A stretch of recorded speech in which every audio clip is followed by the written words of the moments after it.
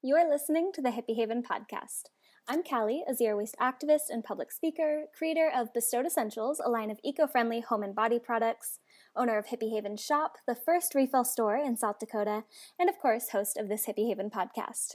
If you're new here, I release an episode every Wednesday, which you can get instantly downloaded to your phone for easy listening by subscribing to this podcast on any of the major podcasting apps. The show notes and full transcript for every episode are available on my website, hippiehavenpodcast.com. You can also learn more about me on the website or by following along on Instagram at hippiehavenshop. This episode is part 3 of my Live Your Best Life series as we start off 2020 doing the internal work to be our best selves so that we can then do more impactful external work to help others and the environment.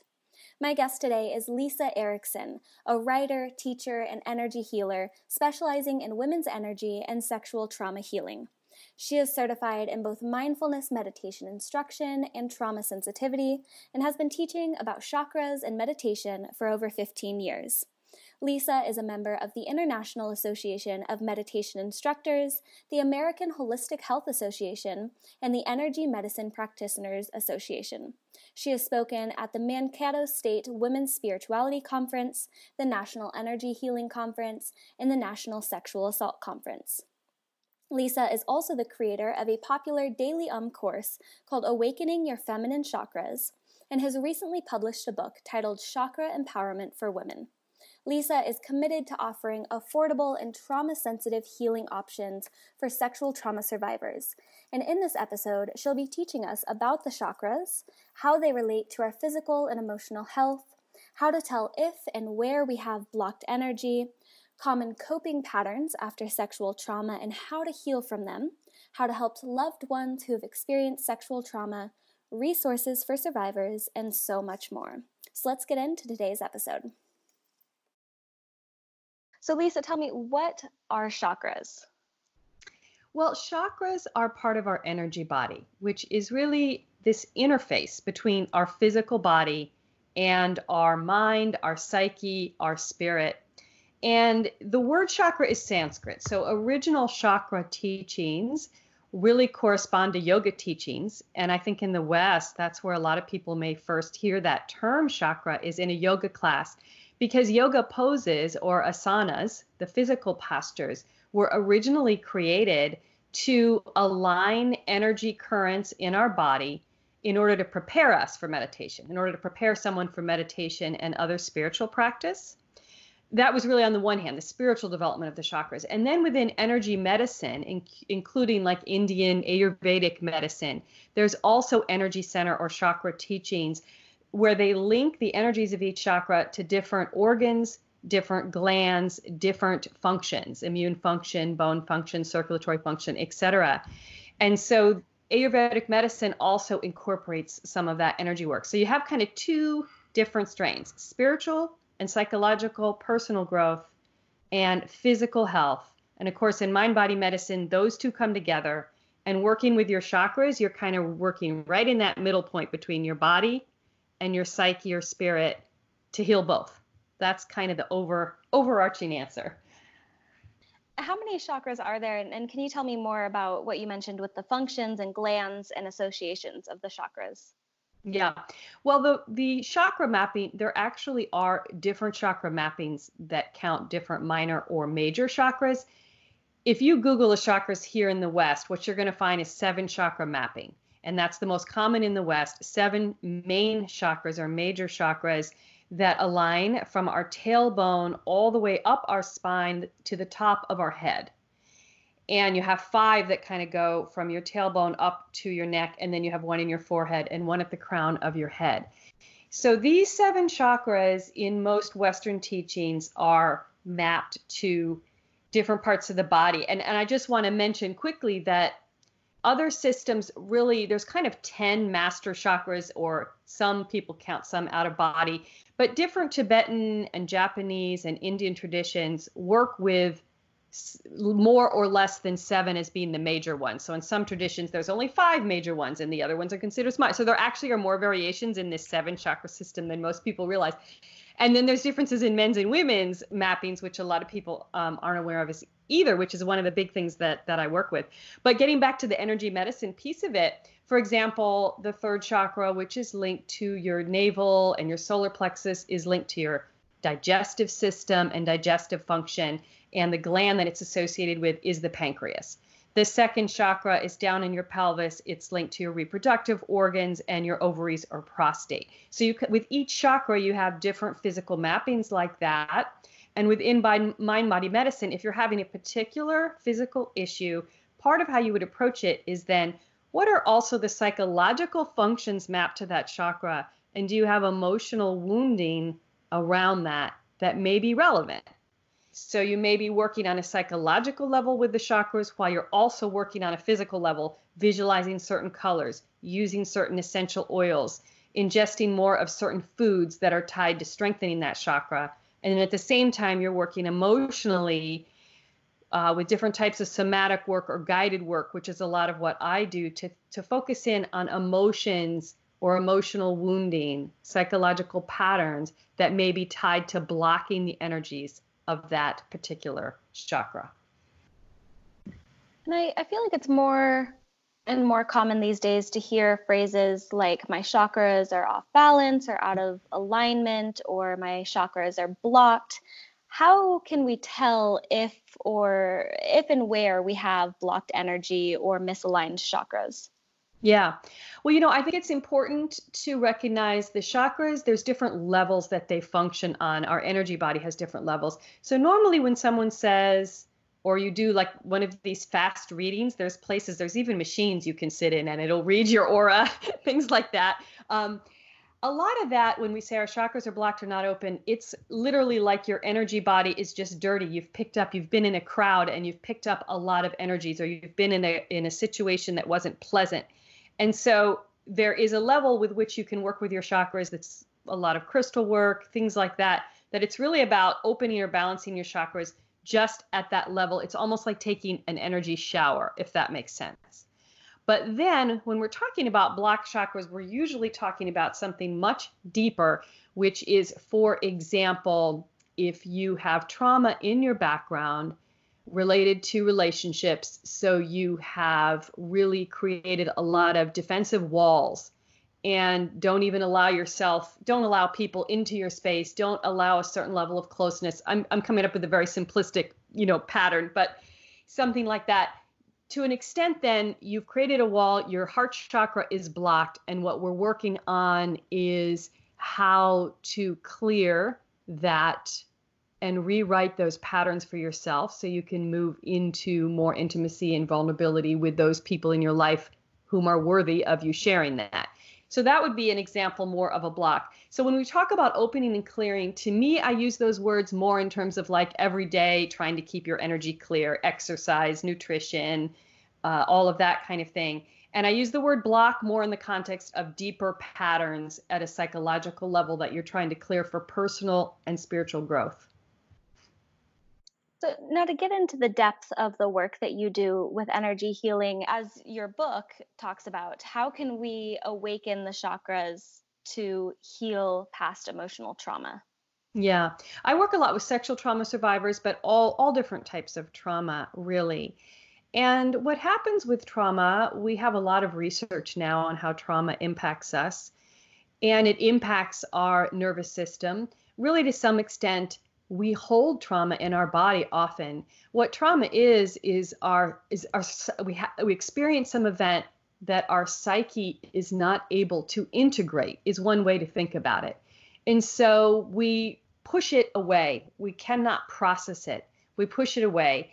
And as we do that, it's literally sometimes stored in our body, or from my perspective, in our energy body. And it creates blocks in certain ways of expression. It also creates, possibly triggers, things that in our environment that can happen that trigger that unprocessed event in our body. And we react in a way to a sound or a smell or something like that feels out of control for us. We're triggered into a state of fear. We're triggered into a state of fight, flight, or freeze, even when we're in a situation in which we are not actually in danger because this trigger has been triggered. So what we're doing with energy work, and it's not the right modality for everybody, but I work with an organization called the Breathe Network that works to connect sexual trauma survivors in particular with holistic healers, because more and more are finding that talk therapy is valuable, but they need to work at the bodily level, because just understanding it at the mental level doesn't always help you reprogram your triggered or conditioned response. So energy work is one of the tools that you can use to really get into your body. So the way that I often work, and what I'm trying to offer in the book, is a self-guided way of doing this, a way of really gently moving into, where do I feel anxiety in my body? And you can even do this just right after you have an anxious experience, after the fact, and you're home, safe, alone. Where did I feel that anxiety in my body? Where do I locate it? What does it feel like? And then there's various chakra work that you can do to help you feel as if you're releasing that from your body and gradually rewriting the way you respond to fear and anxiety.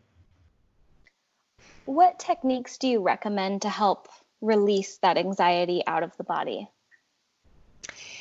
Mindfulness work is very powerful in terms of being, really what you're doing when you're working with trauma is learning how to stay present with discomfort.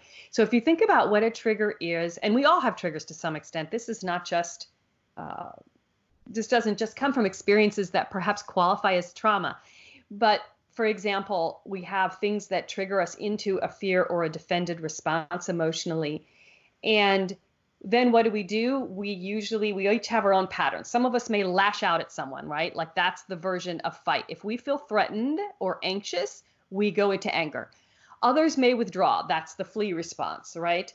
Others may become paralyzed. They can't think, they can't function. An hour later, they're thinking of all the things they should have said to that person that was rude to them, right? So we all have these different ways of responding. What you're trying to practice doing as you work through anxiety is learn to be present with the uncomfortable feeling before you shift into that fight, flight, or freeze response, before you shift into your conditioned response. So you're really trying to stay with your body, learn to breathe through the anxiety, go, okay, this is a feeling of anxiety welling up. When I have that, I get butterflies in my stomach, I tense my body, and you're trying to catch yourself right at that point and release. You can do that with the breath, but for many people, doing that with the chakras is incredibly powerful. Learning to activate your heart chakra if that's where you feel it, or activate your navel chakra if that's where you feel anxiety, actually visualizing a ball of light of that color in that area and learning how to imagine it's dissipating that anxiety, it's letting it go, and then you can move forward. You're practicing learning to choose your response instead of going into that unconscious response. So that's what I'm trying to offer in chakra empowerment for women. And in this particular book, I'm very focused on women and women's energy bodies. To take a back step to something that you had just mentioned, what do you do if you can't pinpoint exactly where you're feeling something in your body, or if it feels like it's consuming your entire body? Yeah, very good question, because trauma survivors, one of the things that happens is that there can be a tendency to disassociate from the body, especially sexual trauma survivors, because the site of the trauma is the body, right? So it is very important to gradually try to learn how to be back in your body. But prior to that step, you can still work with the chakras. And this is, in fact, the type of individuals that I find the chakras are the most helpful for, because other somatic techniques where you're really working physically is too uncomfortable or too abstract. So with the chakras, you can visualize, even if you can't feel anxiety in your body, you can still visualize, for example, the root chakra, which is at your tailbone, and it is associated with feeling safe. You can still visualize what I call the root bowl, this energy coming up from the earth, creating a protective boundary around you connected to your root chakra. And that once you become adept at triggering that, it actually releases like an infusion of energy of the type of when you feel safe, and helps reverse the stress response that has started to trigger. So you can use visualizations of colors at different places in your body, along with breath work, to help begin to release those anxious feelings even prior to being able to feel exactly where they are in your body. And on the opposite end of physical disassociation, there's that sense of hypervigilance. What healing techniques do you recommend for trauma survivors who've developed as a coping mechanism that sense of hypervigilance to their Yeah. surroundings and other people's energy in their own bodies? Yeah. Very interesting, because sexual trauma survivors in particular, I feel, have a really high developed hypervigilance. Well, anyone with childhood abuse, especially, because in childhood, someone who lived in a dysfunctional or abusive home often had to develop this fine-tuned sensibility every time they walked into their house of, how do I stay safe today? What is everyone's mood today? Is my mother drinking today? Is my uncle who abuses me here today? So that develops. And in fact, it can become, once someone has retrained themselves, a phenomenal level of intuition. So that's just sort of a sidebar, and that's linked to the third eye, what's called the third eye chakra. There is great benefit to learning to boundary that ability, that hypervigilance ability, and turning it into an intuitive gift, as opposed to it feeling like a problem. But getting back to your question, hypervigilance is a kind of disassociation from an energy perspective, because it means we're living up in our head in this state of constant vigilance and mental processing, always on alert. And the energy of it is someone is very, very up in their eyes, ears, and brain. And so it is a lot about working with practicing bringing the energy down into the lower chakras, into the lower body, reconnecting to that root chakra and the energies of safety that chakra is associated with, the getting that cleared, and developing the sense of energetic boundaries, which is linked to the navel and root chakra, in order to feel as if I'm safe in my body. I can walk in this space and feel safe and be connected. My feet are on the ground in the lower body. And then there's a lot of add-on techniques to that. The root chakra is connected to the earth. So really connecting to the earth and plants and things like that really aid that feeling. So there's different ways to work that way too, with other things besides visualization and breath.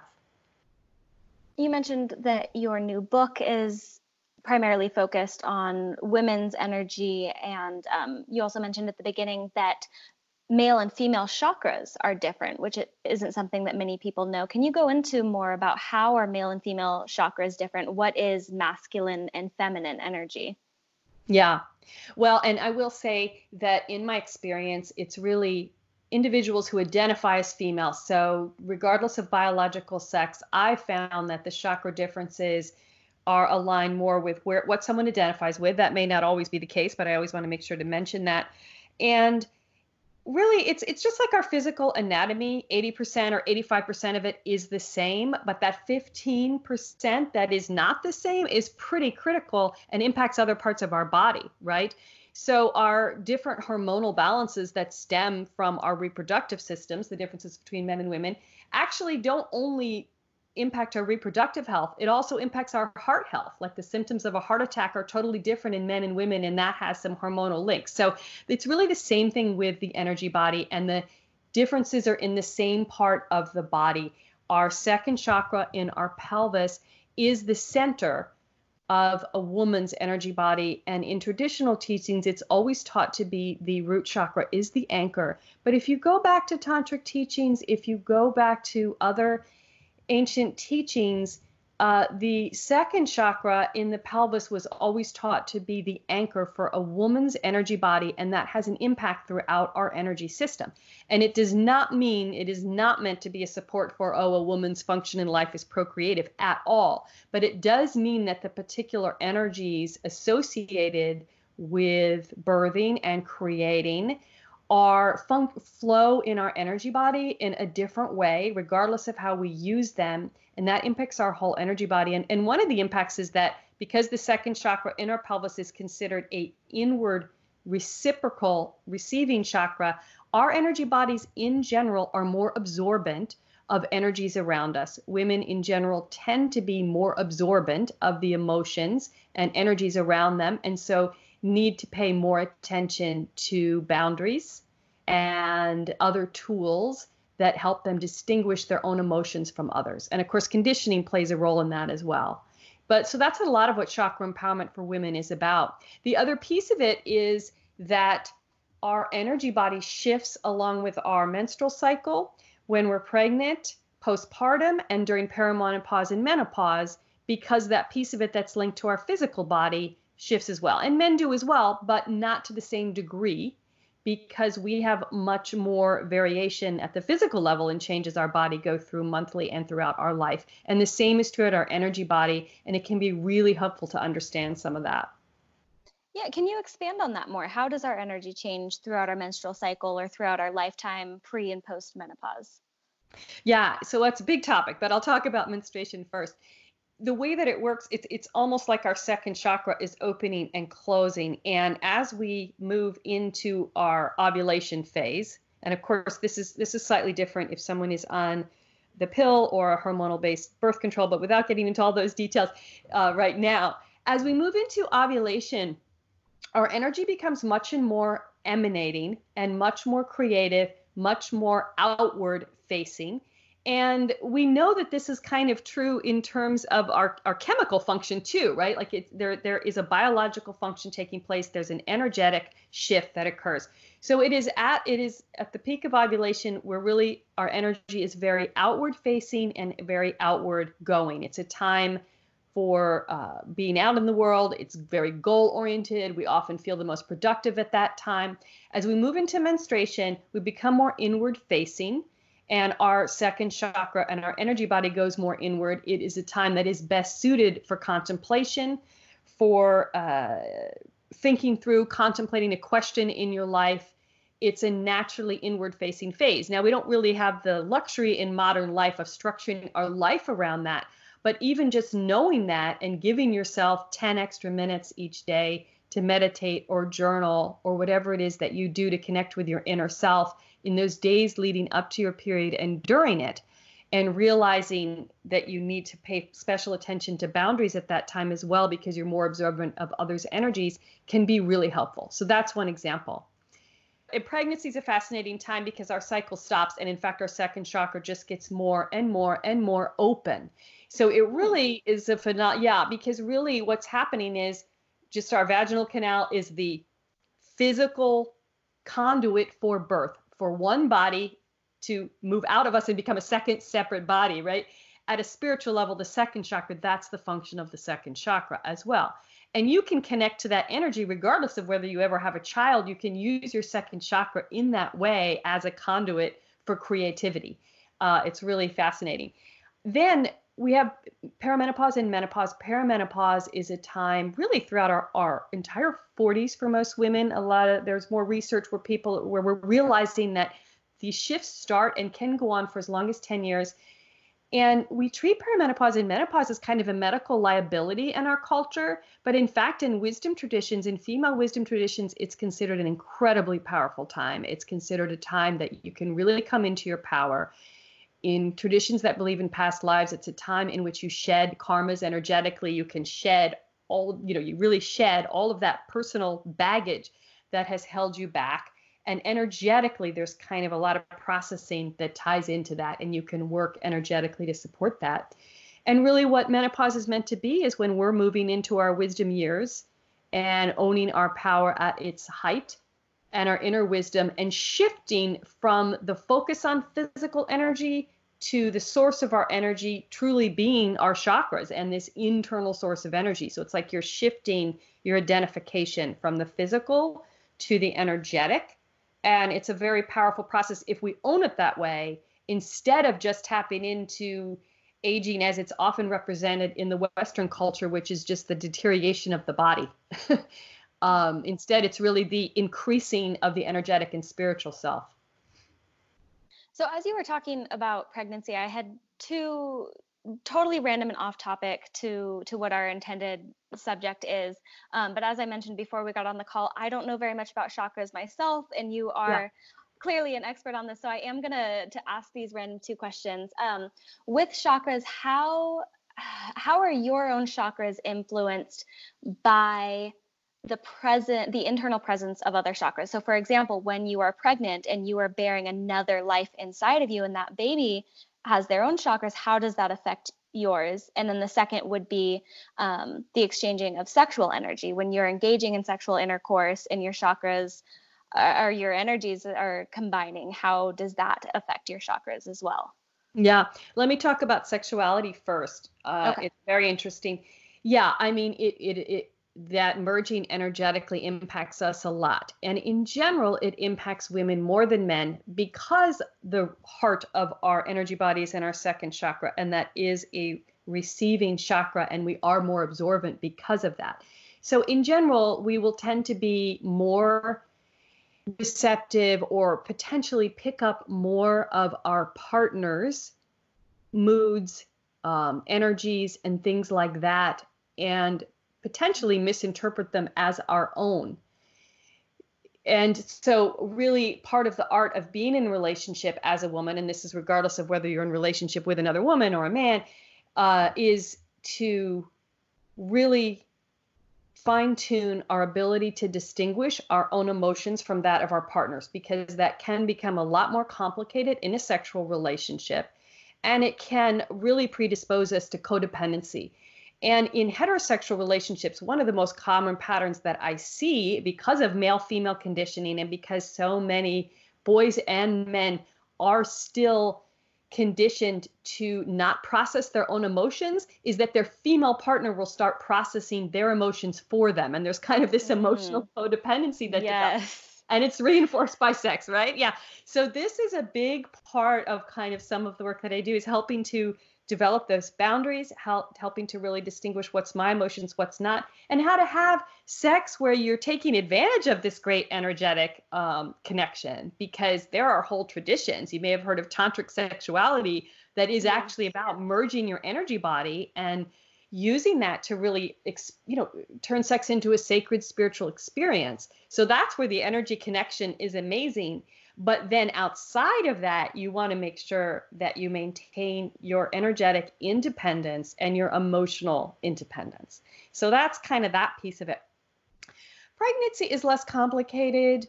An infant really, kind of from a spiritual level, it's moving in and out of the body from my perspective. This gets very controversial at times. It's really taught in most Eastern traditions that kind of the spirit joins with the body on the first external breath outside of the body, right? Oh, okay. So yeah. So that this physical body that's developing within you doesn't have a full chakra system. That's really primarily, it does develop to some extent connected to the physical body, but the whole psyche spiritual part of the connection doesn't happen until birth. And so that fourth trimester, however, what they call the fourth trimester, which is those first 3 months after your baby is born, they still feel like a part of you energetically. And there is an art to working with that mother-child energy line. And I think it is very important postpartum to help prevent postpartum depression, is helping women understand how to balance that energy connection. It can be quite overwhelming at first. And so to get a little bit back on topic, I suppose, how do the terms masculine and feminine energy, how do those apply to people who are transgendered, gender fluid, or non-binary? Yeah. Well, we're all trying to figure that out, right? I mean, I think what has happened culturally is we have this separation of traits by what's masculine and what's feminine. And to a large extent, we denigrated everything that was associated with the feminine, right? And I would say that feminism did as well. We really focused on women owning their power on the terms that had been defined within masculine patriarchal culture, right? Which needed to happen in terms of us gaining access, and still that needs to continue, to power structures, right? But what we have done for both men and women is denigrated the traits that were traditionally associated with the feminine: nurturing, feminine sexual energy, connection to nature, things like this that were in feminine spiritual traditions were always linked to the feminine. And what this work is really about is all of us, men and women, being able to access all of that, right? So I don't like to think in terms of masculine and feminine traits, but because ultimately, hopefully we can move beyond that and we're all owning all of it. Right now, uh, men need to really own their feminine traits, and women still need to work on owning both and not thinking in terms of that growth forward for feminine power is solely about continuing to gain more access to masculine power. It is also about undoing the denigration of traditionally feminine traits. And it's like when we are, because I have 3 kids that are teenagers, 2 of them are boy-girl twins that are now 13. And I've really been shocked how gendered our conditioning still is. And the reality is that even among very progressive households, there's still much more support for a girl to go into fields or be interested in fields that used to be considered masculine, science and law or whatever, all that stuff, sports, than there is for a boy to do things that were traditionally considered feminine, being a nurse, being a teacher, being a ballet dancer, right? We have not been equal. We still are denigrating things that were considered feminine. And energetic level, I call this kind of the rebirth of the feminine, and I'm focused on that within women in this book, but it really ultimately the shift needs to occur within both men and women. And I think our transgender population is calling our attention to that. It's like they're bringing attention to the way that we have separated out energies as being masculine and feminine. And I think what we're all trying to do is own all of it. So I'm not sure if that quite answers your question, but that's my perspective on where we are culturally and how it connects energetically. It does. And it actually leads perfectly into one of my final questions. How can we access the full potential of our energetic power? Yeah. Well, I think first, just becoming aware of some energy body modality is extremely helpful right now. And whether you choose to work with the chakras, I think it's one of the more accessible means to do it, or some of the other methods that are out there. I think partially because our population growth and all of us live in a very overstimulated state most of the time these days, being able to learn to connect with your energy body through breath, through chakra work, through mind-body exercise modalities like yoga, tai chi, qigong, things like that is really, really helpful. Now, unfortunately, so many of us have experienced sexual trauma, but for anybody who's listening and perhaps thinking of a certain friend or loved one that they want to help, that they think that this information would help, how do you recommend utilizing this knowledge to help loved ones who've experienced sexual trauma? Yeah. Well, one organization that I really do like is the Breathe Network, and because they are really focused on connecting survivors with holistic modalities. So beyond traditional talk therapy, although I think traditional talk therapy can be tremendously valuable. I think organizations like RAINN, RAINN, have good referral networks and things like that. But really the most important thing, because sometimes treatment is not where someone is at, is to listen and try to really create a safe space for someone to share. Because that first step of sharing what has happened and sharing and feeling as if it's met with non-judgment is the first step towards healing for any survivor. So just trying to create that space for someone, not trying to, sometimes if you're referring them to a modality, someone can end up feeling like you're putting them off, like you don't want to hear it, right? So if you can just listen with compassion, that's the greatest gift you can give someone, and then look into some of these other resources, not to, push my book too much, but I do think books are often a good method. So if it is a woman and they're interested in energy stuff, Chakra Empowerment for Women might be good, because books are something that you do privately, right? So sometimes that's a starting point for someone because they can work privately on their own, and that leads them to another modality down the road.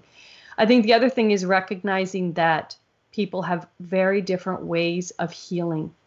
So certain things work for one person, they don't work for someone else. And it's really important to honor that in yourself. And I would say to any survivor out there, if you've tried things and you feel like you haven't gotten benefit from them, what can sometimes happen is someone starts feeling like, I'm just too messed up, I can't be healed, nothing's ever going to get better. And instead say, no, you just have not found the right partner, the right support, the right person, but it's out there, the right modality for you. Keep looking, it's out there. You'll find what is right for you, and really honor that. You just mentioned your amazing new book that just came out in December. What other resources do you provide to empower women and feminine people, and where can we go to learn more about the healing that you do and potentially work with you? Well, I also do private session work, and I also do web seminars. Actually, by the time this airs, the web seminar will have started, but I'm going to do another round of it, probably as an evergreen course that someone can do at their own pace after this. And I do private session phone work as well. And that can all be found through my website, chakraempowermentforwomen.com, or my blog, mommymystic.com.